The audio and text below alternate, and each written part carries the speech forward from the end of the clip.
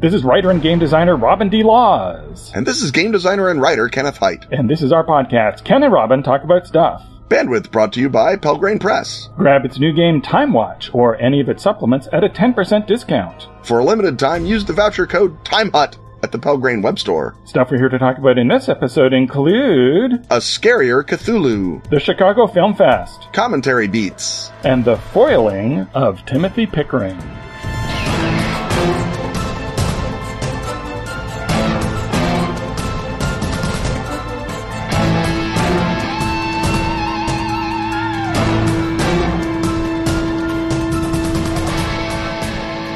Of all the horrors, no horror horrifies more than meta-literary horror. Of all the card games, no one makes fun, fast-playing card games like our pals at Atlas Games. Those two inexorable forces come together in Atlas Games' new game, Lost in R'lyeh, in which all the players are trapped in Lovecraft's story, The Call of Cthulhu. As you'd expect, there is no winner. But the last person left holding cards is definitely the loser. To promote Lost in R'lyeh's release, and to support friendly local game stores, Atlas brings you a special chance to pluck victory from the smoking ruins. Buy Lost in R'lyeh at a brick-and-mortar game store and send a selfie to Atlas Games. In return, they'll mail you a special Ken and Robin promo card. It's called Strange Laws Beyond Our Ken, and it shows the two of us summoning, well, something.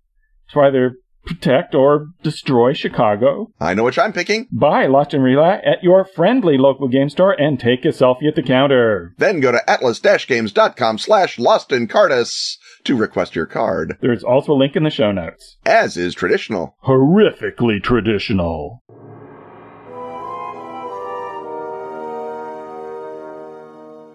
It's time once again to ask Ken and Robin. So let's ask Ken and Robin. Ethan Cordray, Patreon backer, asks Ken and Robin, how do we make Cthulhu actually scary? I don't mean the whole mythos. I mean the big tentacle head guy himself. Is he too overexposed to overcome mascothood? Robin? Well, first of all, don't call him tentacle head guy. That's step number one. I think you make an excellent point, Ethan, in that Cthulhu is the most sort of overexposed and merchandised and cutified of the major pillars of the Cthulhu mythos, thanks to everybody, John Cavalic. But the way to make him scary, I think, is to go back to the original story, Call of Cthulhu, and look how Lovecraft makes him scary. And Lovecraft does that by doing a slow build-up in which most of it is about hints and questions and thoughts and intimations, and then, mostly just weaves in the actions of people and the fact that this is something that's going on all along the globe. And we remember, of course, the big climax where he gets a boat driven into him. But that is not the thing that is scary about Cthulhu, because if you meet Cthulhu, that is actually scary because he'll just squish you. But you can't have your characters meeting Cthulhu all the time because that's too big a threat. And they, I guess they could run another boat into him and get away. But in general, that creates the expectation of being squished. So in a way, he's sort of too big a threat to confront head on. So rather, you need to find new ways to come at him sideways through his cultists and through the strange effects that he creates in the world. Wouldn't you say, Ken? Yeah, I mean, the whole point of Cthulhu is that he is indirect, right? He hasn't emerged yet, because once he emerges, the game is over, as is everything.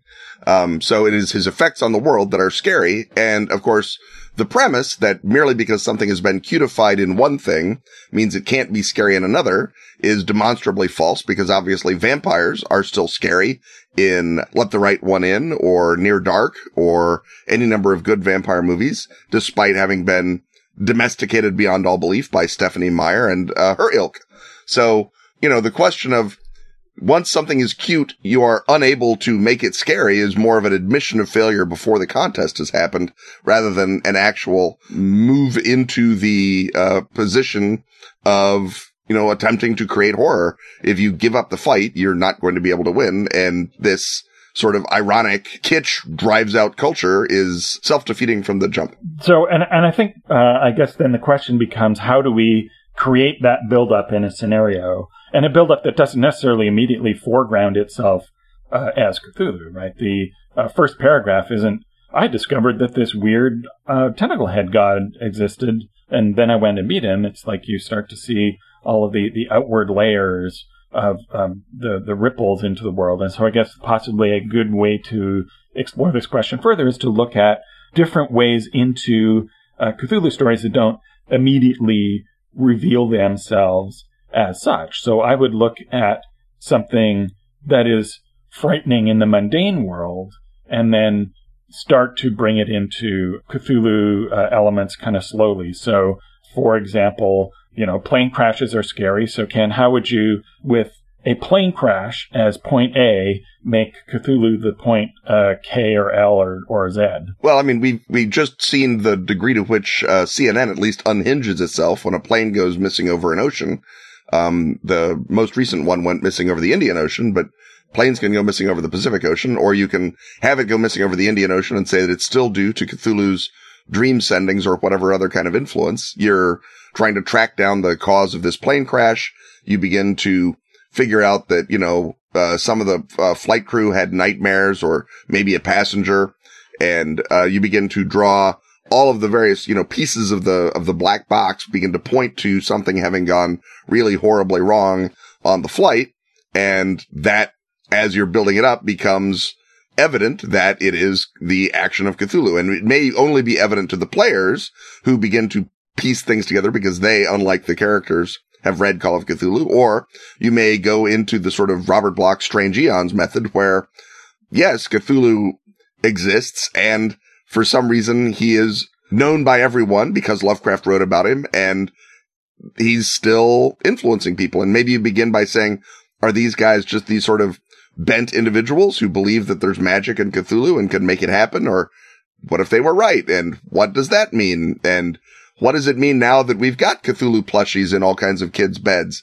Is that actually a bad thing? And the players can be led into reacting against the kitsch that would otherwise be preventing them, or would otherwise theoretically be preventing them from taking the horror seriously, as they determine that, yes, this sort of semantic damage or semiotic damage in all of humanity is indeed one of the signs of Cthulhu's rise, that the whole world knows his name before he shows up.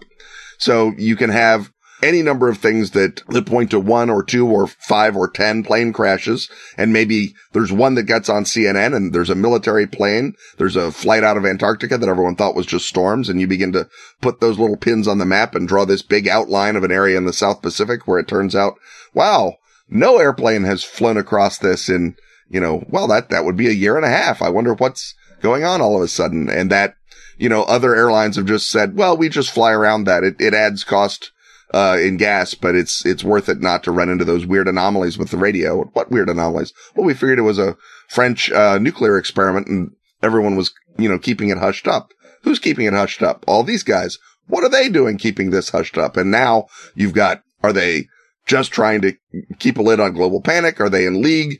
What's going on? Because now you can tie it into the whole, the government knows things it's not telling you fear. You can tie it into, obviously Cthulhu represents the apocalypse, however you want it to be. You could easily tie, Cthulhu into global climate change, for example, species extinction, weird fluctuations in ocean currents, all that good stuff. That's that's Cthulhu's street. Right. And the trick is to do it in increments. So. Yeah, just like Lovecraft does it in the story. Exactly. So, for example, the first plane crash that you're, called to investigate is the crash of a small plane. And then you discover that the person who crashed the plane obviously deliberately drove it into the lake, starting with the lake, not the Pacific Ocean. And that you then discover that they had weird diary entries and they were having these strange dreams. And then you investigate some of the references in the dream book, and then you're led to a small rural community where there are people who seem to be going out into the swamp to do peculiar things at night, and you discover that they mark themselves by having themselves tattooed on the underside of their tongue. And then there's another plane crash somewhere else, and it's a bigger plane, and more people are killed, and the corpses that are found intact on the crashed plane, their lungs are full of water, but the plane crashed on land, and the pilot had the same tattoo under his tongue. And then you fly somewhere, you're on your flight to the Antarctic, and you consult with your pilot in mid-flight, of course, and you happen to notice he has the tattoo under his tongue. Are all of the world's pilots being affected in this way? And then you can carry it on. Or, you mentioned here's the radiation anomaly or magnetic anomaly. Here's the tape of the anomaly. Do you want to listen to the tape? This is the tape that all the pilots heard. And so the direct fear in all of these cases is of something that is wrong, something that is out of step. And then finally, how close do you want to get to this infectious thought that seems to be jumping from people to people, right? Because that's, the story is about a meme. It may be the first story about a meme. And do you want to get infected?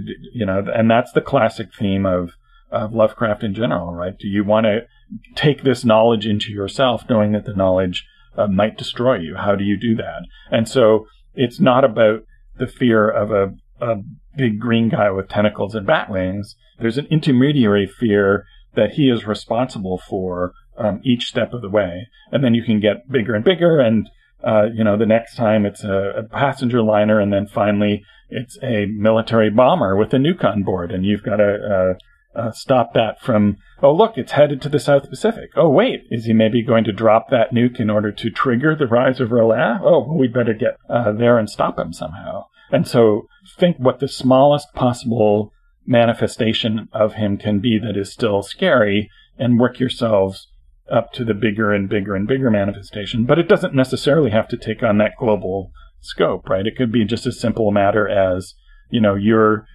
in an underwater installation and people start turning all Cthulhu on you, and it's an enclosed space horror. And the fact that there's this thematic level of cosmic dread on top of it doesn't obviate the fact that it's also, you're afraid of being preyed upon by other people, which is essentially what all horror is, or much horror is, just abstracted in different ways.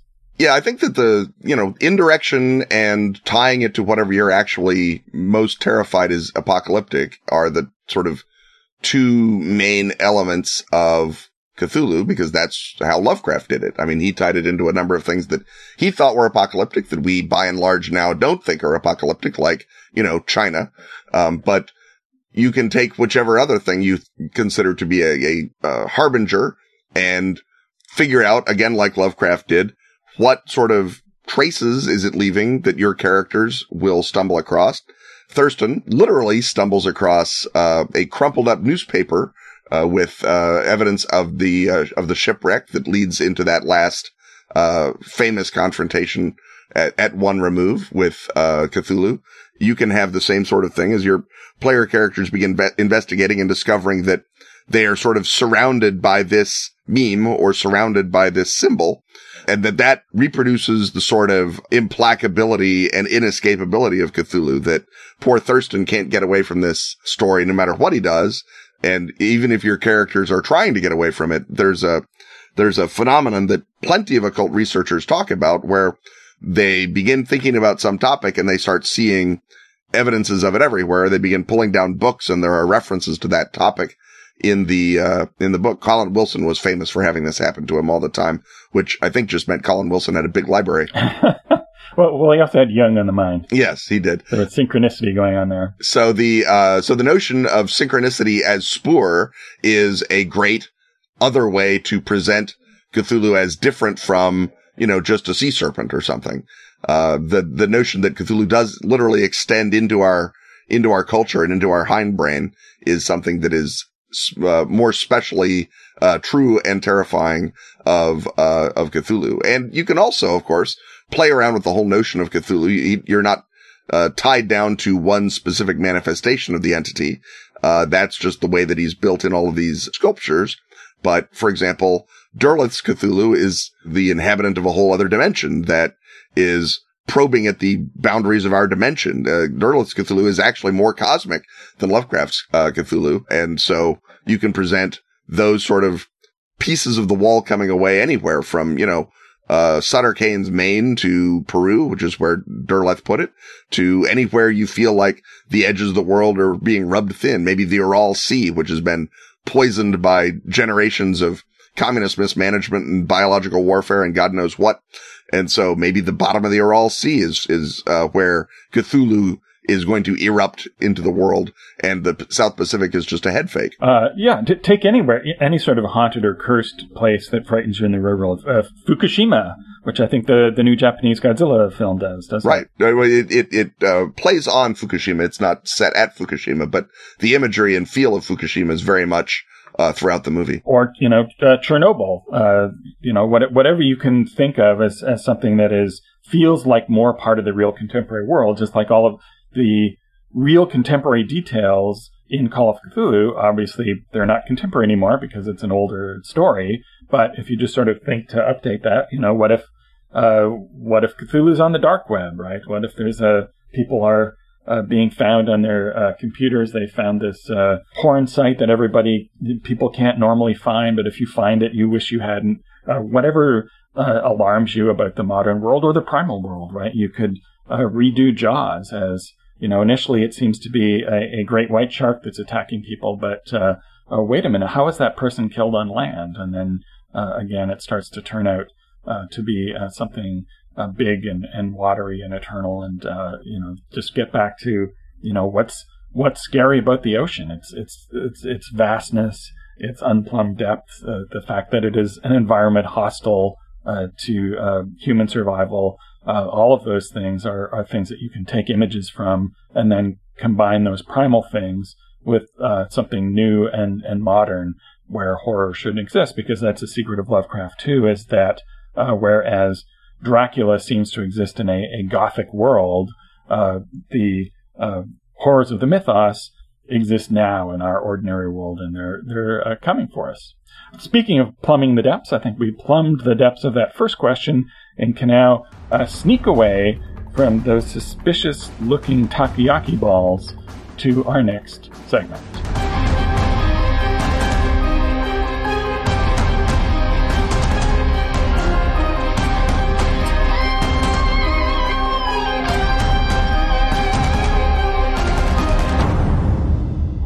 Do intervals between Ken's Time Machine segments leave you listless, bored, and itchy? Then you're in luck, because Time Watch, the wild and woolly gumshoe game of chrono-hopping adventure, has now blasted its way into our reality. Master of over-the-top, fast-paced fun, Kevin Culp collaborated with all 12 of his future selves to bring you a hefty, velociraptor-strewn tome packed with adventure. Published by the reality-maintaining overlords at Pelgrane Press. As Time Watch agents, you defend the time stream from radioactive cockroaches, alternate reality robots, apocalyptic anomalies, and human meddlers. Go back in time to help yourself in a fight, thwart your foes by targeting their ancestors, or gain a vital clue by borrowing a scroll from the Library of Alexandria. But watch out for paradoxes that may erase you from existence, or worse. History isn't written by the victors. It's written by the people with the time machines. Recommended by 1 out of 1 time travelers.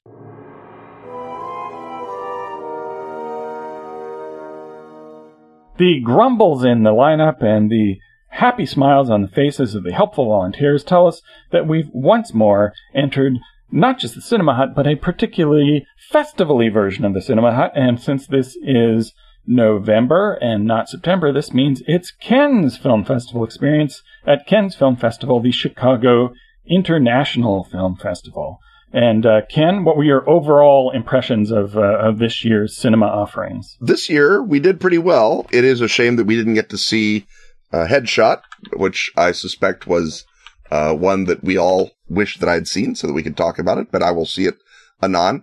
But by and large, it was a good year for them, despite only having one South Korean film, which I always feel is a bizarre shortcoming, given that it was that festival that introduced me to South Korean film in the first place. To then hold it back from me seems unfair. So to start off, in a surprise turn of events, your favorite film at Chicago was my favorite film at Toronto. So now it's your turn to tell people about Zhang Yang's Soul on a String. Yeah, and Zhang Yang's Soul on a String. I don't know, how much do we want to sort of reveal stuff about the movie. Do you think that spoilers matter when you're talking about a timeless masterpiece, or is the fun of the dislocation that happens about a third of the way into the movie worth preserving for folks? I was vague about it, so it's such a great surprise. It's not a plot turn. Yeah, but it's an element. It's an element. So I walked around it in my description. Let's walk around it again. Anyway, very Leone-ish. There are direct steals from Good, the Bad, the Ugly in the movie. It is basically... we should give people a quick recap of the concept. All right, a quick recap of the film. There is a ne'er-do-well of Owl Hoot named Tabe, who dies... In Tibet. In Tibet, yes. The actor is Mongol, but the action takes place in northern Tibet. He is brought back from death. He has been murdered by a guy who was wandering around killing people named Tabe. He is brought back to life by a monk. He is taken out of the bardo, and a Buddhist monk brings him back to life because he has previously found the Z stone, a sacred stone. And when he found it, he gets hit by lightning, so you know it's a special stone.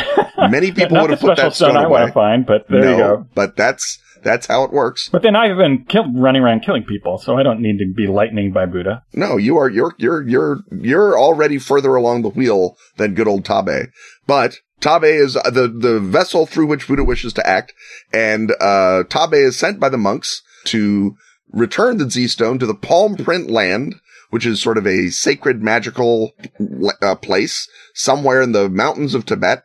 And as Tabe sets off, sure enough, there are companions, there are obstacles, there are hunters, including the guy who killed him at the beginning of the movie is still worried it didn't take and is still following him. And the elements sort of ratchet up and continue into, I guess literally into the realm of myth, really. Very, very Sergio Leone-esque, as I said at the top. Once Upon a Time in Tibet is certainly an excellent name for the film if you don't feel like calling it Soul on a String in Your Heart. And if you are a fan of that scope and type of story of the Western, this will be that type of scope and story. You will recognize it and find much to love therein. And it's just beautiful. It's just staggeringly gorgeous. It's shot in this sort of oversaturated old school lighting and color pattern, very much like John Ford would have shot Monument Valley.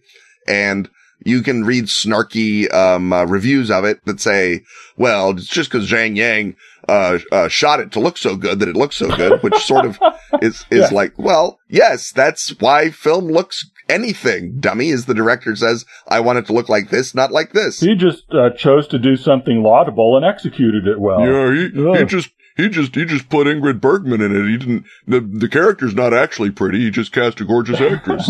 It's just idiocy. The degree of work you have to do to miss the point of this movie is staggering. But once again, the film critical establishment has risen to the task. Right. But if both Ken and Robin give it 5 stars, then who cares what some jerk in the Berlin Film Festival thought? Next up, we have Jim Jarmusch's Patterson. This was at TIFF.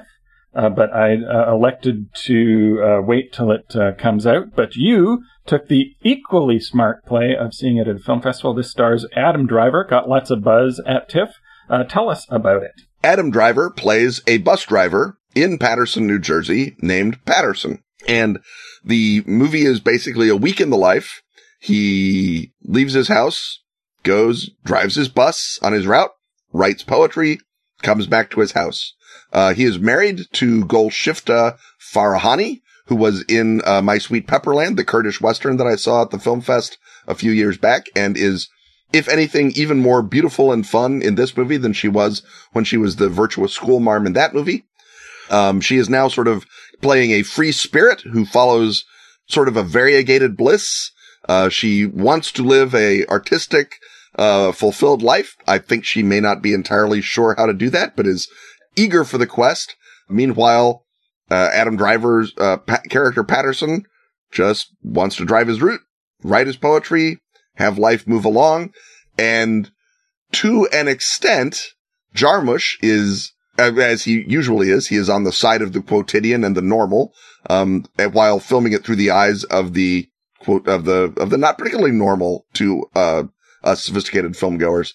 And, so that sort of multiple levels of of gaze, I guess, is part of what makes the Jarmusch film so great. It is a film, again, in which pretty much nothing happens.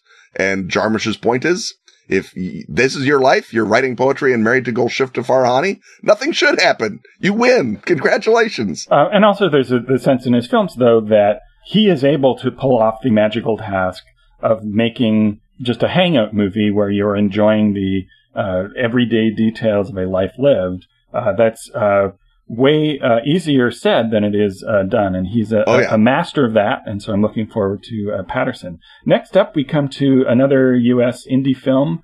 This one directed by Ingrid Jungermann, and it's called Women Who Kill. If the ending had hit just a little better, that would be another pinnacle. This was so close to the pinnacle, but I think it's a tough ending to pull off, and it does pull it off, but it's a little bit abrupt. But other than that, this is the lesbian Brooklyn Whit Stillman movie you didn't know you needed. Ingrid Jungermann plays Morgan, who hosts a podcast with her ex-girlfriend, Jean, Ann Carr, and they break up, and she goes and finds solace in the arms of the sort of cute and gothic looking Simone, who is played by Sheila Vand, who is the vampire from A Girl Walks Home Alone at Night. And the podcast that Morgan and Jean have together is called Women Who Kill, and it's about female serial killers and murderesses. And of course, once you've put that card on the table, you're going to have to turn it up. And indeed, they begin to suspect serially and then jointly that Simone is a serial killer. And the whole story is simultaneously a noir. It is a metaphor about relationships, and it's straight up hilarious dialogue-driven character comedy along the lines of Whit Stillman. So it's sort of Dykes to Watch Out For meets Fritz Lang's Secret Beyond the Door. And if that sounds like your cup of tea, rest assured it is indeed your cup of artisanal, fair use tea. And it is fantastic. If only they'd called their podcast Talk About Stuff, everything would be fine. Right, yes. If it was just Morgan and Jean talk about stuff, then they wouldn't have had to terrify themselves when Sheila Vand walks into their life. Next up, we have a film that is already in North American release, and I have been lucky enough to see it too. The Handmaiden by Park Chan-wook, who is, of course, the director of Old Boy and the rest of the Vengeance trilogy, among other things. Ken, it's your film festival. You describe it. I describe it. It's 1932. Korea is occupied by the Japanese, the hated Japanese, certainly, in the context of the film. A forger, played by Ha Jung-woo, impersonating Count Fujiwara, plants Suki, a thief's daughter and pickpocket in her own right, Kim Tae-ri, in the employ of Lady Hideko, who is played by a Korean, but she is playing a Japanese woman, and this sort of duality is kind of the beginning of the point of the movie, because Lady Hideko's uncle is a Korean who wants to be Japanese, and he also wants to be English, because it wouldn't be a proper Gothic without a big, creepy, weird house. And the big, creepy, weird house is half English manor and half Japanese manor. Right, which nods in part to the fact that this is based on a novel called Fingersmith by Sarah Waters. Which is set in Victorian England. Yeah, and it's a sort of a sensuous feast of surfaces. It has this great sort of Douglas Sirkian undertone to it, and for a while you're going, oh, well, Park has kind of toned it down for this one, and then you get to the point where, oh, okay. Yep, where... yeah, nope. Okay, I see where we are now. Yes. It is, it's quite an experience. I mean, it's everything that he does, nothing he does is accidental, and certainly nothing he does in this movie is accidental, but it does show you an area of control that one might not have immediately associated with Park, right? That if you think of Old Boy, it's obviously a movie that's in great control, but it's a movie that celebrates and is about losing control. And so the Handmaiden is sort of the opposite of that. It's a movie about losing control, but it celebrates control, certainly cinematically. And there's a lot of... And about women taking control, right? It's very specifically who takes control. Women, Korea, all manner of things are taking control in the film. And there's all manner of sneaking around and problem, and a great many sex scenes, which, are lovely and sexy, but they do lengthen the film a bit. So if you are, make sure that you are ready to sit through a 2.5 hour film when you start, because you are going to be sitting through a 2.5 hour film by the end of it. It did not feel like a 2.5 hour film to me, but I always make sure to restrict my beverage intake before I head on into a movie. And I suppose a topic for another day would be why all of a sudden all of Korea's top directors are making films set during the Japanese occupation, whether that is just, they all went together to buy some costumes from the period, or whether there's something bigger going on there. But we do not have time for such nonsense and frippery in our film review segment. So let us move on to another film that I saw and we agree on, and that's Neruda by Pablo Larraín. This is a sort of a magical realist biography, which means that it is lovely and untrustworthy. It is the story of Pablo Neruda, poet and senator and tribune of the people and communist, who in 1948 is declared persona non grata by the government he helped to elect. The Chilean government, we should say. Chilean government. The Chilean government wishes to arrest him so that he stops being so communist. Yes. Well, they got into power with the help of the communists, and then they decided they're inconvenient and should all go to concentration camps. And when it happens to the communists, they think that's horribly unfair. So the secret policeman Peluchano, Gael Garcia Bernal, is tasked somehow with the hunt for Pablo Neruda, and the question is of whether or not this is a kabuki hunt for Pablo Neruda is raised at the beginning and becomes ever more relevant as the hunt continues, and ever more strange as the hunt continues. It is an ambitious movie. It has a lot of stuff it's trying to do. It's gorgeous. It's filmed, I think, as you said during our previous discussion, in a sort of a washed out Polaroid palette. There's a lot of purple in it for some reason, and brown, which you don't see a lot, but there's a lot of other strong color bits as Neruda moves from place to place across 1948 Chile. Neruda is depicted as Borges depicted him, a mean man, kind of a scumbag, which is a refreshing change from making him a pure and beautiful saint. Makes the movie more interesting on a lot of levels. And again, it builds to a sort of magical realist climax that one hesitates to even describe, except to say you'll know it when you see it, and you will be, I think, pretty impressed. Yes, I'm looking for it. He also has a biopic of Jackie Onassis coming up for Oscar season. So two biopics at the same time. The next one on your list, however, is from the nation of Chicago. It's called The Great State of Chicago. The Great State of Chicago, called, it's not an American film, it's a Chicago film. It's called Imperfections by David Singer. Just like Hong Kong films are still Hong Kong films, even though they are made under the rubric and auspices of the People's Republic of China, a film that is so Chicago in its imperfections is a Chicago film. This is a heist movie, rom-com type movie, a caper, a con man movie, all those good things jammed up. The director, David Singer, was at the Film Fest doing Q&A, and he said that he was doing this sort of as a tribute to those 1970s con man movies that didn't want to just be one thing, that they were all kinds of stuff going on in the movie, and there was a love interest, and there was a, sort of a period where you would wander around and the movie would just be about how great everything was, and then it would go back to its awesome story. And again, it's a tough trick to pull off because often you just wind up with a murky, goes nowhere kind of bunch of movie. But instead, this is just a nice thing.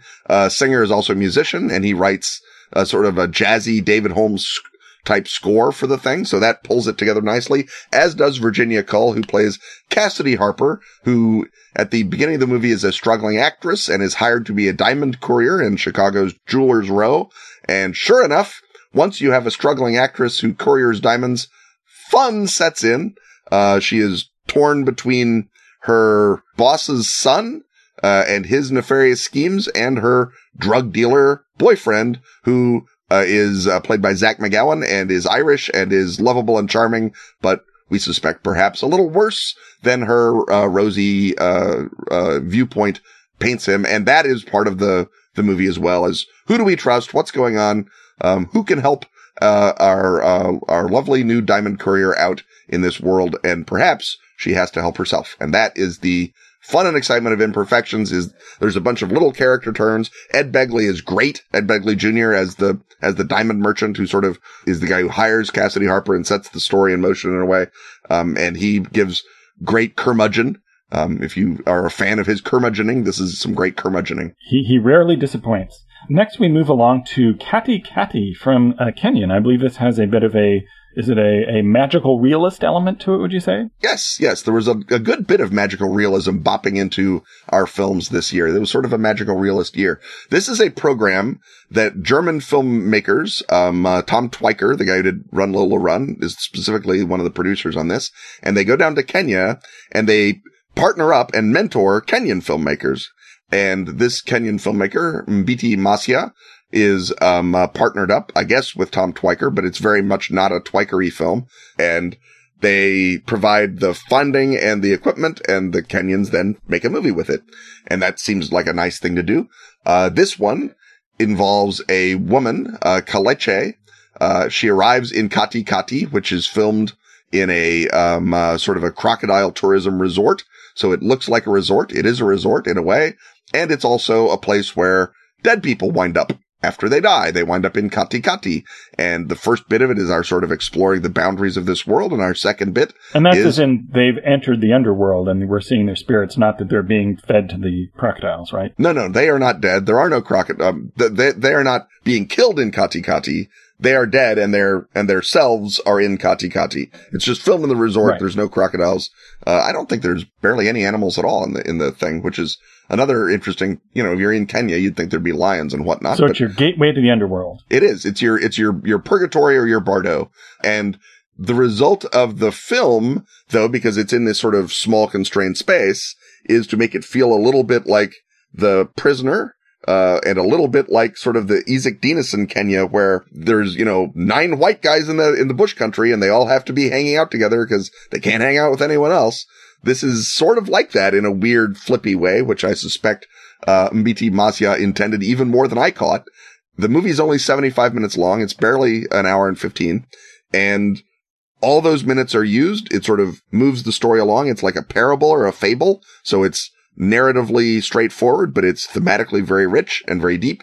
And it's really a terrific movie. I mean, it's, over and above the question of, being made by one suspects first-time filmmakers on all levels, but it's very disciplined and very straightforward and does a lot of great stuff. But as you say, with a weird magical realist feel, and like all good magical realism, it provides you about 75% of an explanation, and the rest is, hold on, what now? Next, let's move to Macedonia for Amok, directed by Vardan Togia. Yeah, Macedonia turns out to, I suspect it's one of those sort of, less success stories out of the Balkans.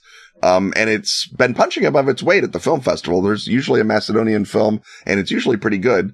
And it's usually a crime film, which this basically is. It's sort of a 400 blows City of God type thing. The first act is really long. It follows a orphan named Philip who is in a really crummy orphanage. The officials are corrupt and ripping it off, and there's abuse and the kids predating on other kids and all kinds of horrible stuff. And there is one good teacher who is a former orphan who came back and is teaching them in sort of a Macedonian version of being a hippie, and is of course completely useless and completely powerless to do anything. And Philip was cast when they went to Macedonia's soccer clubs and found sort of a hooligan-y kid, or hooligan-y looking kid, and said, "You want to be in a movie?" And he turns out to provide a really great naturalistic performance. And he becomes the sort of leader at the point where he has nothing left to lose. He decides he has everything left to prove, becomes the head of this sort of nihilist uprising of orphans. And we wonder if we're going to get another hour and it's going to turn into Scarface, but instead we just get sort of the consequences of that decision and that act that close out the movie. So for a movie called Amok, there's not that much amuckness in it, but what there is really good. And the and that slow build, along with the fact that it's shot in some really hideous parts of Skopje, provide a great sort of mise en scène that you wind up really sympathizing with this kid in a way that you might not if he was just some sort of juvenile punk in France or America. Finally, we come to a documentary that I wanted to fit in for TIFF and didn't quite. It's called Karl Marx City. When I was recently in Germany and parts of it that were formerly East Germany, there's this a dislocating sense of this seems very normal, but also it seems like up until kind of strangely recently, it was very unnormal, and that's what this documentary explores. Yeah, this is a documentary by a husband and wife couple, Petra Epperlein, who was born in East Germany, and Michael Tucker, who is an American. And come to find out, a while ago, Petra Epperlein, his father committed suicide, and she was very badly, broken up by that. And she began looking into his life and discovered that one of the things that happened was right after the wall fell, he was accused anonymously of being a Stasi informer. And she was saying, did this accusation have something to do with his taking his own life? What's going on? And so about 10 years after his death, she goes into, begins investigating it. She winds up in East Germany, or in the former East Germany, at the Stasi headquarters. And at the former Stasi headquarters, they have a giant museum where they keep everybody's Stasi file. And you can go and you can demand your file and request it, and it comes to you eventually. And often it will contain like a complete inventory of every drawer in your apartment. Right. It will have all manner of things. Yes. And insanely complete footage of you, like filmed, like home movies you didn't take, that were taken by the government. The Stasi was a big employer, it turns out. It was. Something like 1 out of every 17 adults in Germany in East Germany was working as a Stasi informer or agent. That's a lot of people. The line was, if there's 3 of you at dinner, 1 of you is an informer. And that may have just been that the Stasi, concentrated on the dinners where they suspected they needed informers, or it might have been, No, that's just statistically accurate. Just statistically accurate. Bread line, whatever. Yeah. So Epperlein and Tucker, when they got access to this archive, they also got access to the footage. And as they said, you could cut so many naturalist documentaries about East Germany together from this footage. All the sound is Stasi sound, all the bird song, all the traffic noise, everything like that. The film shows Epperlein wandering around. Is it surprisingly technically good? It's, for 70s, 1980s, it doesn't look that different from other 70s, 80s footage. Surveillance footage. It's really a lot of craftsmanship. I suspect the craftsmanship comes in Epperlein and Tucker cutting it back together. Not so much in the filming, but the filming it's good. It's well filmed, good old Germans. Yeah. As long as your surveillance is beautifully shot, it's not so bad. Yes. One wonders if the Stasi had people who narrated pain stories of existential ennui over the footage to make it better. They did have, though, women would read the descriptions of what happened in sort of a neutral voice. On these films. And for this, they had Epperlein's daughter read the sort of, neutral narrator, to give that sort of Stasi imagery to the whole film.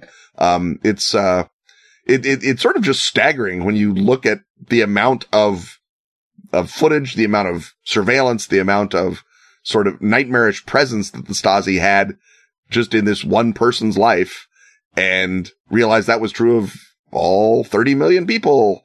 They all have this mountain on them, and it's beyond paranoia.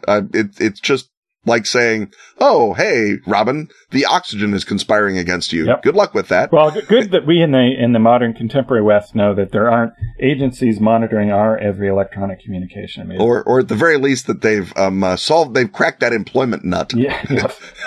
They've automated it to improve productivity. Good for you, agencies. Well, as we begin to slide into paranoia and despair, I think it's time to slide into a commercial, thus closing the Chicago International Film Festival Cinema Hut for yet another year.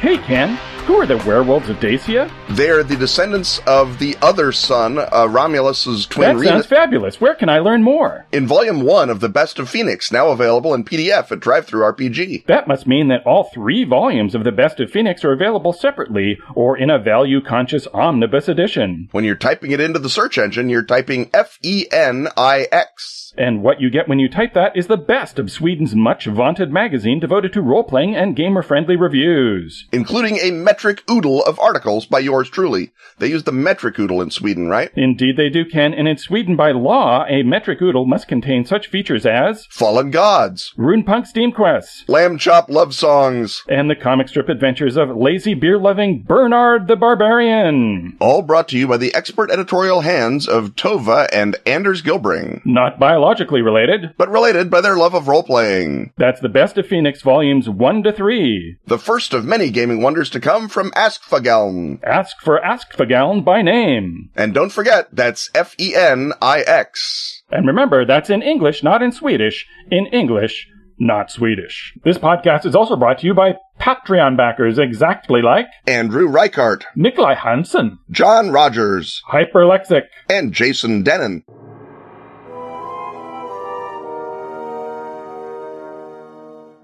The chutter of IBM Selectric keys and the gurgle of mid-priced bourbon into a jelly jar tell us once more we have set out to learn how to write good. And here, in this segment, we are going to discuss what Robin has termed commentary beats, and one assumes that this is not just the part where the narrator stops the plot dead to explain why libertarianism or communism or vegetarianism or feminism or any of your isms are better than reading an exciting novel, which is in theory what you are doing. Okay, but it's exactly about that. Oh dear. I'm working is this on how to make it good or stop doing that? What are we talking? The segment will reveal. Those are two separate questions. All right. Well, I've asked them both. Step up. So if I may comment for a moment. If you may. I'm working on a follow-up to Hamlet's Hit Points, my book of narrative analysis directed to role players called Beating the Story, which will be a book of the essentially same system of narrative analysis with some new added elements that is aimed at writers of fiction. And so I am back looking at the way that Hamlet's Hit Points and now Beating the Story look at fiction. And there are... So basically, the building blocks of narrative are either dramatic beats. These are beats in which two characters or even one character engaged in an inner conflict resolve something emotional, or a procedural beat in which something external is resolved, right? You crack a safe or you escape from a werewolf or what have you. But there are other beats that don't necessarily forward the narrative that occasionally appear, and one of these is the commentary beat. And this is the moment where the author either very directly or with one level of veiling addresses the audience in order to convey a sense of meaning or something about something. Because, of course, meaning is what most writers attempt to convey. If you read a piece of fiction or see a movie that only exists in order to share its plot with you but has no meaning whatsoever, that is a big flaw. And we have become increasingly resistant to direct communication of ideas or editorializing by the author. But if you tumble back in time about 100 years, you will find that this is one of the things that was expected of an author. They were supposed to pontificate about life and philosophy and impart nuggets of wisdom and salt in little epigrams. Even Guy de Maupassant, who is possibly the most stripped down writer of his era and possibly also ever, will occasionally pause to tell you something about the eternal nature of women or what have you. And today, a lot of people still want to convey thoughts and ideas through their fiction. But Ken, as you immediately get to the point, you point out that this generally stops the plot dead. And so, for example, you would not generally tend to do what Dickens does at the beginning of Tale of Two Cities and have basically this sort of prose poem, it was the best of times, it was the worst of times, that sums up its whole era before introducing a character for us to identify with. And you also probably wouldn't get away with what Shakespeare chooses to do when the players arrive in Hamlet. And how about we have about 3 to 7 minutes of in-jokes about theater? Well, Shakespeare chooses to do that, and presumably he had a comic actor. I don't know, do we know who played the player? It might have even been Shakespeare himself. If that actor was... I think it may have been Kemp. Yeah, it may have been Kemp. But whoever it was... This is late, so it might be the late clown. Right. But whoever it was, they obviously that played in the House at the time. So the question is, if it is, you feel it is the job of the writer of fiction to convey meaning, which I would argue that it is, are there better ways to convey the ideas behind your work than stopping to address that directly? And my suggestion, of course, would be yes. Can you think, Ken, in your vast watching and writing of films or novels or other works of fiction that have effectively conveyed their content to the viewer or the reader, and how they did that? Well, I mean, part of the situation is that effectiveness is a lot of times in the eye of the beholder. If one is generally positively disposed to libertarianism, one does not mind stopping the plot of The Moon is a Harsh Mistress Dead to discuss libertarianism the way that Robert Heinlein does. I suspect, however, that if one is not, one becomes a little irritated and wishes that the moon would get on revolting instead of having a political argument. That said, Heinlein cleverly has constituted the book as the creation of a revolution, which involves an awful lot of political argument. Similarly, I just finished reading Colin Wilson's Gerard Sorm trilogy, which is it's a roman à clef about himself. It's a Künstlerroman of the artist coming to whatever realization the artist has eventually come to.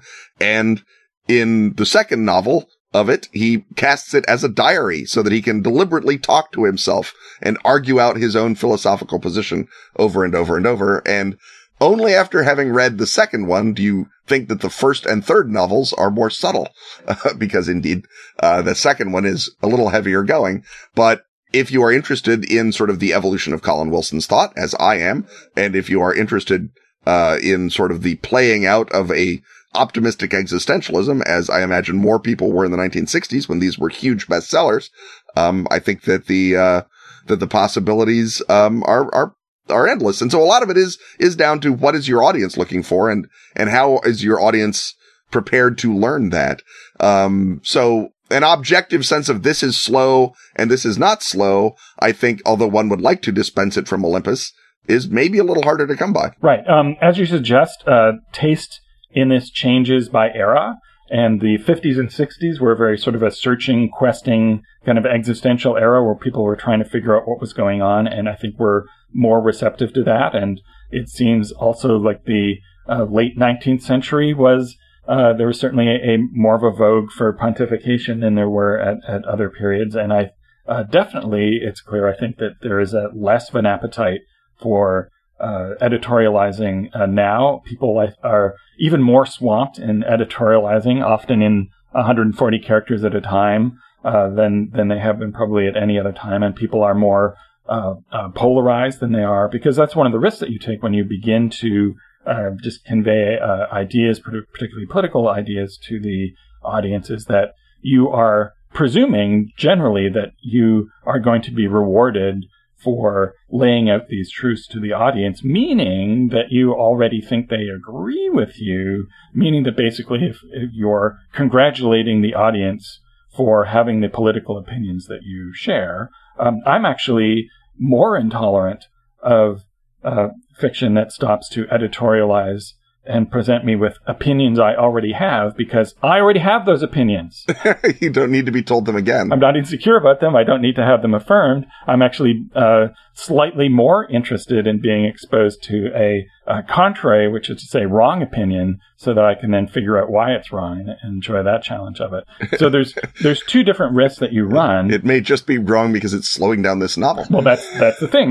There's two risks that you take when you do that. One, you're disengaging people from the emotional engagement with the characters and switching to intellectual engagement, and so that could well be annoying. And also the other annoying thing is that once you do that, I might think you're full of bat sauce. And so how do you convey meaning in an environment like ours where people are apt to disagree with you? Well, you embed it in the action of your fiction. And so you look at the plot and have your plot with the characters who are emotionally engaged with one another doing things that establishes your worldview. Now, this may or may not persuade anyone. There are ways certainly in which you can contrive events to attempt to prove something ridiculous. I personally have a big grudge against films that try to establish the existence of God and then have a miracle happen to prove that. It's like, that's cheating. Mm-hmm. But that is how you do it, is you make it part of the action, and that what you see happens shows you the world as you're attempting to describe it. And you can either attempt, rather than try to affirm the audience and congratulate them for the opinions they already have, you might, as Bertolt Brecht did, show them a world that they wish to reject, to take action against. That, too, is controversial in today's world. Some people feel that presenting an injustice and making you feel that injustice is the same, essentially, as doing an injustice. This is an interesting turn of events for activism, and it'll be interesting to see how that continues to affect the way that people go forward. But yes, indeed, my recommendation with commentary beats and with meaning and with editorializing is to embed them in the action so that they're always either a dramatic beat in which two characters work something out emotionally. That's different than having one character lecture the other and take the position that is right, and the other character forced to just sit there and listen because the other side is wrong. That's another problem of political drama, is that it's so far weighted that the John Galt effect. Yes, exactly. And again, that's something that is independent of any particular ideology and is a big pitfall to fall into. So if you make sure your narrative of meaning features characters who are internally conflicted, not characters who are just right about everything and just need to explain it to everybody else, because that's just a disguised editorial. And there's a better format for that. It's called the editorial. The notion of a character who's conflicted in internal meaning, of course, is what Gerard Sorm does in the Colin Wilson novels. He's fighting with himself. He's trying to figure out what he believes. And so while it is still slow going in a couple of places, it doesn't stop it as dead as when characters either lecture each other about things that they already know, which is the worst kind of thing, because that's as you know, Bob, only as you feel, Bob, which is even worse. And characters who are lecturing the foil who will be proven wrong in the course of the novel, which is also annoying. And is even more annoying because you suspect, and quite rightly, that the foil is meant to represent you, the reader, and their doubts about whatever this specific commentary is. And I think, should we put maybe a little circle around the difference between a commentary beat and we have to explain how the warp drive works beat, which is in order to, make the story, understandable to the reader, or, one hopes that's why, as opposed to showing off how you thought up a warp drive.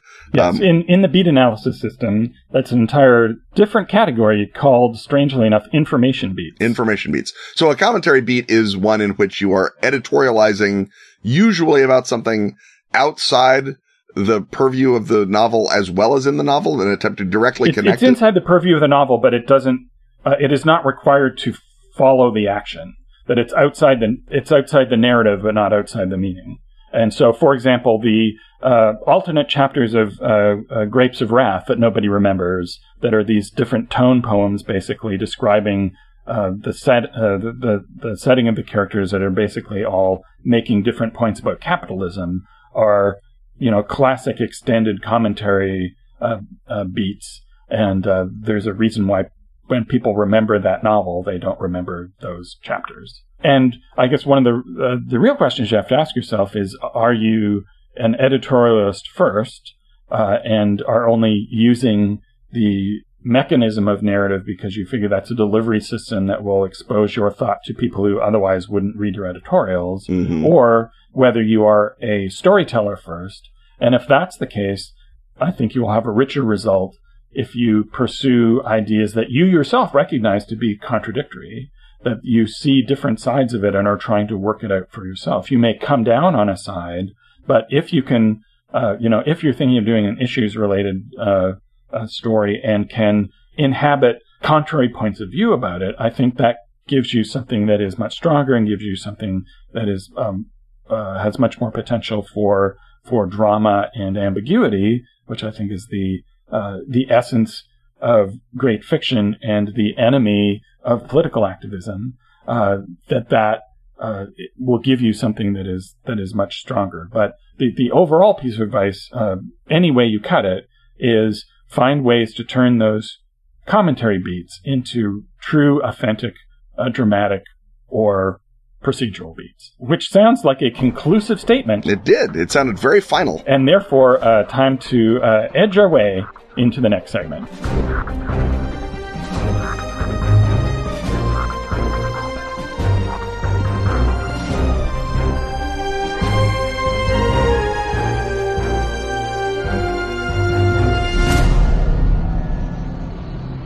Delta Green, the ultra-covert, some might say rogue, intelligence agency that battles the cosmic forces of the Cthulhu mythos, is once again recruiting. You might say they have a high churn rate. But that's neither here nor there. What is both here and there is that Delta Green Agent's Handbook and Delta Green Need to Know, the quick start rules with scenario and very sturdy handler screen, are both in stores now from Arc Dream Publishing. The Agent's Handbook netted 5 stars and 29 out of 29 reviews on Amazon. And won silver for best supplement at the Ennies. It features all the rules you need to play your shadow war against Nyarlathotep and company. Includes substantial chapters on tradecraft. And insider profiles of U.S. federal agencies and special forces. Useful in any game that features covert action. But especially useful when you join Delta Green. Looking for a few good people. And probably a few more good people after that.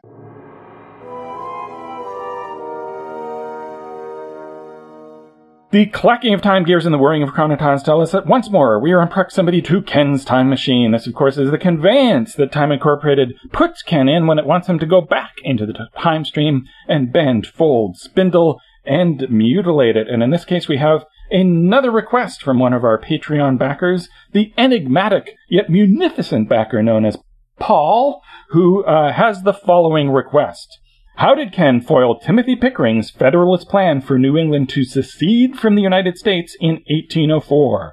What happened in the alternate timeline where the plan succeeded? That's a 2-part question, Ken. I guess we want to start with, before we get to question A or B, we want to find out more about Timothy Pickering. He fought in the Revolutionary War. He was in Washington's cabinet, starting as Postmaster General back when that was a plum post, and worked his way up to even bigger posts.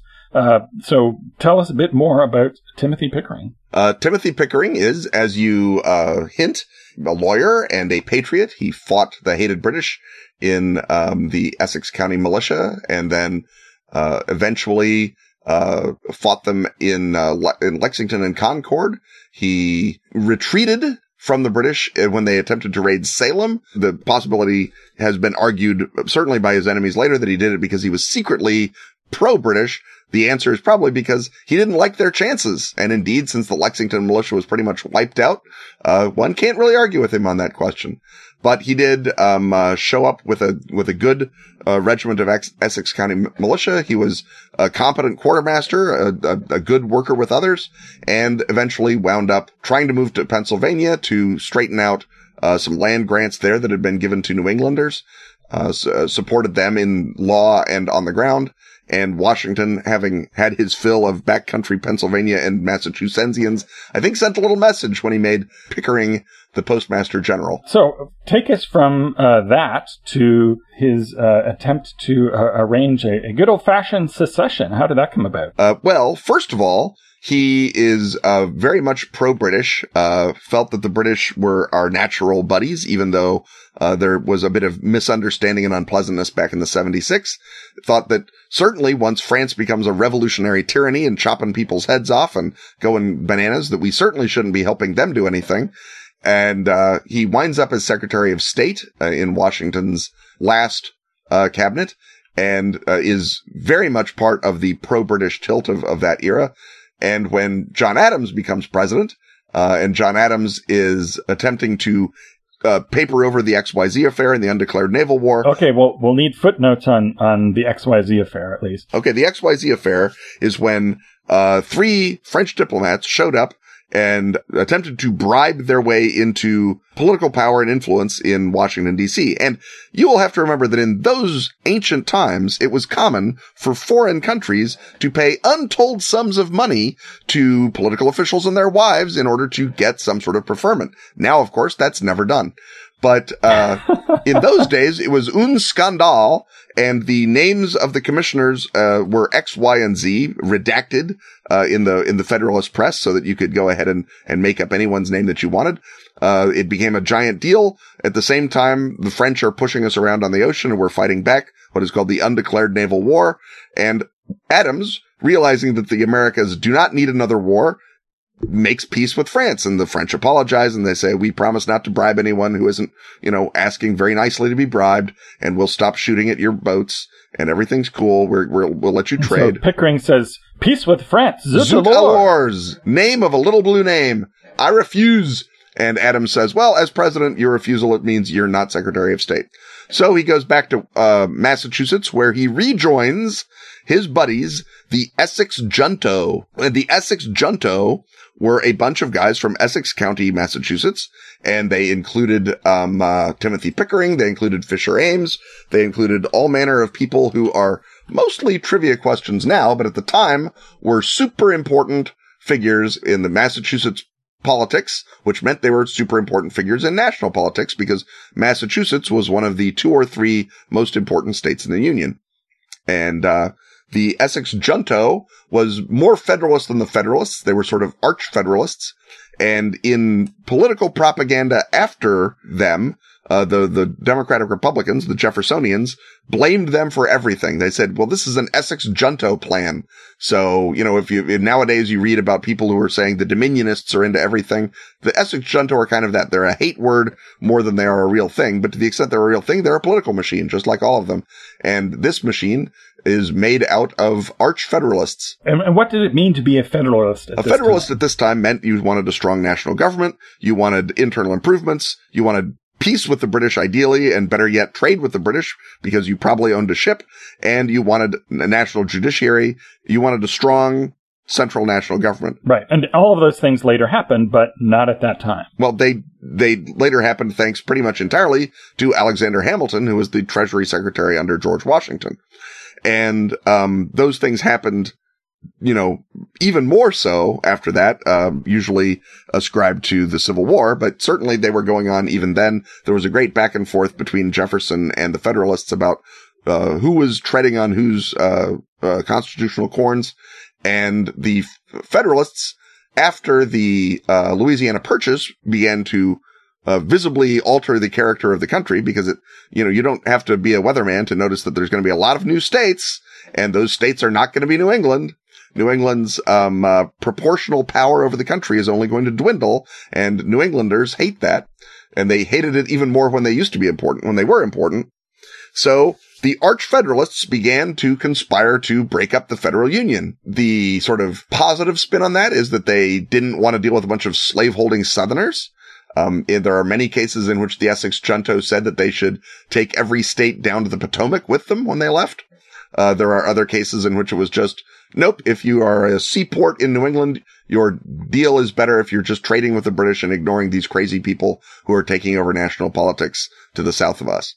And that sort of question roiled internal Massachusetts politics all the way down to 1814 and led specifically to the 1804 attempt to break New England free of the Federal Union. And what form did that attempt take? I'm so glad you asked. In 1804, after the Louisiana Purchase, the Essex Junto start writing letters to each other. Actually, they start writing letters to each other considerably before that.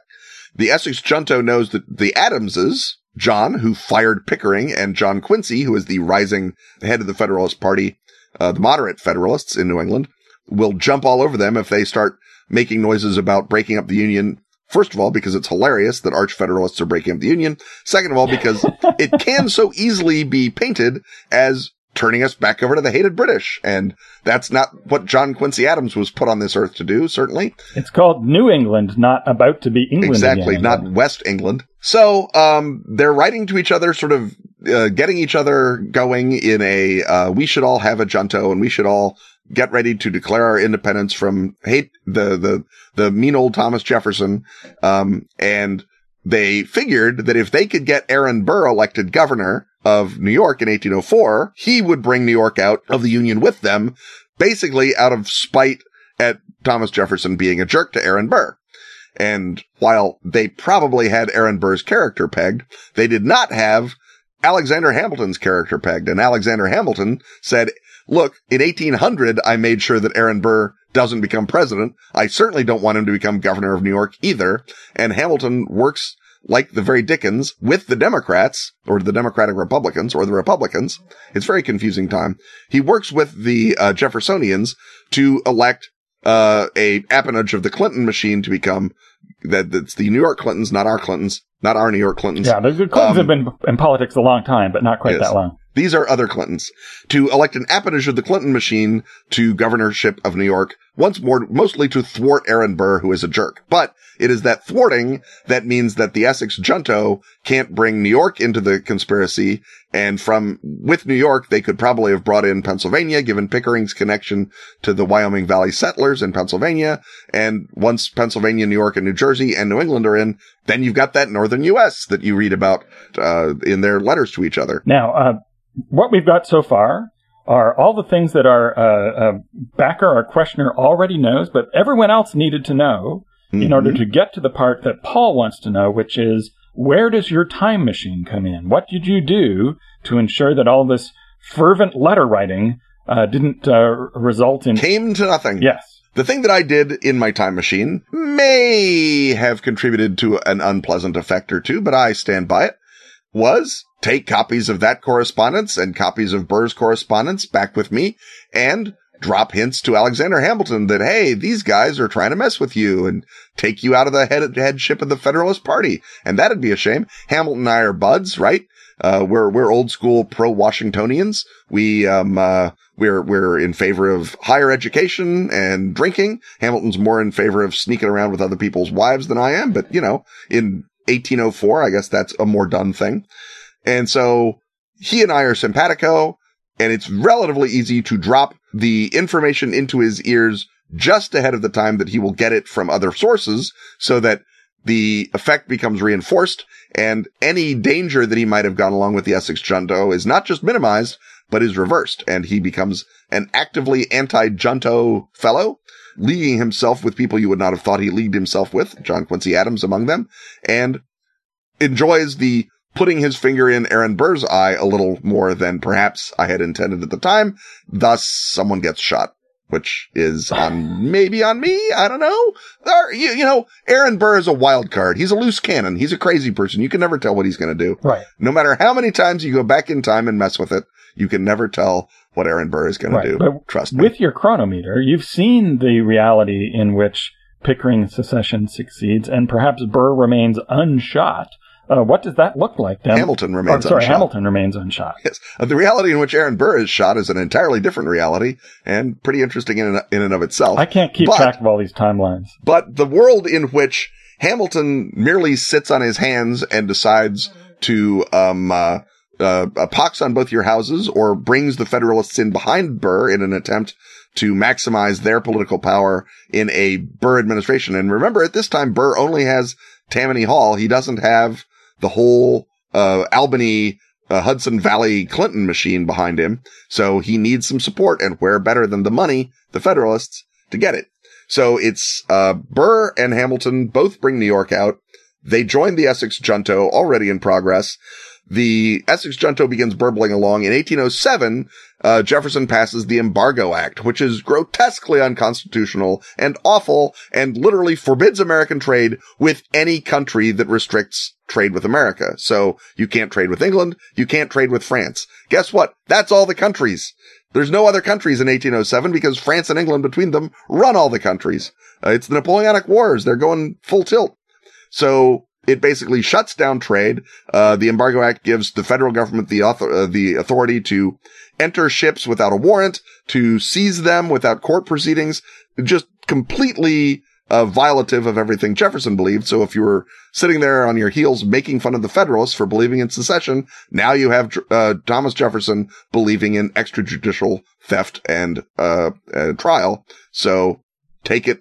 Everyone is going to do that at some point. But the Embargo Act in 1807 becomes the overt act that drives the North into an actual secession. And the trouble with the North seceding is it removes any governor from the South.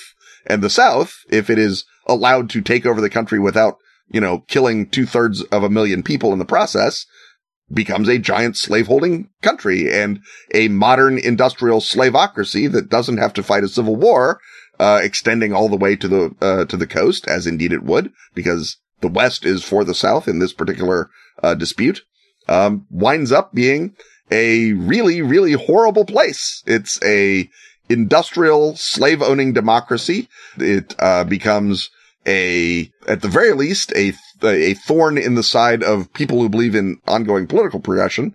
More to the point, it becomes a force for oppression and slavery, and winds up at loggerheads over and over and over with Britain, not least because of Britain's interest in reducing the rump United States to puppethood, which it would almost certainly do, because again, they've got to get support from somewhere. And perhaps the rump United States might have a slightly more equal, they might be considered a lesser great power as opposed to a complete protectorate, but perhaps not. This is back when Canada is still teeming with British troops, and any mischance might have led to an occupation or a protection that becomes for lack of a better word, reabsorption of the colonies into Mother England. Well, you'd still have more U's in your spelling. We would still have more U's in our spelling. Well, I would not, because as a Scots-Irishman of sort of Appalachian descent, and to the extent that my family was from anywhere, they probably showed up in Virginia and then drifted into West Virginia when Virginia got too pricey. I would probably be a citizen of the horrible slaveocracy United States. Chicago, Fort Dearborn would have been a great entrepot for moving slaves and timber and whatnot back and forth throughout the land. It would not be a pleasant place. Chicago wouldn't be the greatest city in the world because it would be evil. Right. Well, you can't have that. Well, number one in the Time Incorporated playbook is to eliminate from the time stream through as peaceful method as possible all the alternate evil Kens. So yes. It's a good thing that you altered history in this way and saved really the universe from yourself. I did. I once more very self-sacrificing, and if I can ever figure out how to do it without also accidentally sacrificing Alexander Hamilton, rest assured I'll get right on that. That sounds like the end of an after-action report, and when we end our after-action report, I think it's time to end our podcast. So we'll rejoin you next week when, speaking of drowning sorrows, there will be some sorrows to be drowned, because we are recording this on Election Day. So if you're waiting for our exciting political commentary and/or commiseration, you will hear that in next week's show. So see you all then, folks. Stuff having once again been talked about, it's time to thank our sponsors. Atlas Games, Pelgrane Press, Askfageln, Arc Dream, Dork Tower, and Pro Fantasy Software. Music, as always, is by James Semple. Audio editing by Rob Borges. Get your priority question asking access by supporting our Patreon at patreon.com/Ken and Robin. Join such conspiracy thwarting patrons as Frank King, Ruth Tillman, Andrew Cowie, JC Toodles, and Yadge from Edinburgh. On Twitter, he's at Kenneth Height. And he's at Robin D. Laws. See you next time when, once again, we will talk about stuff.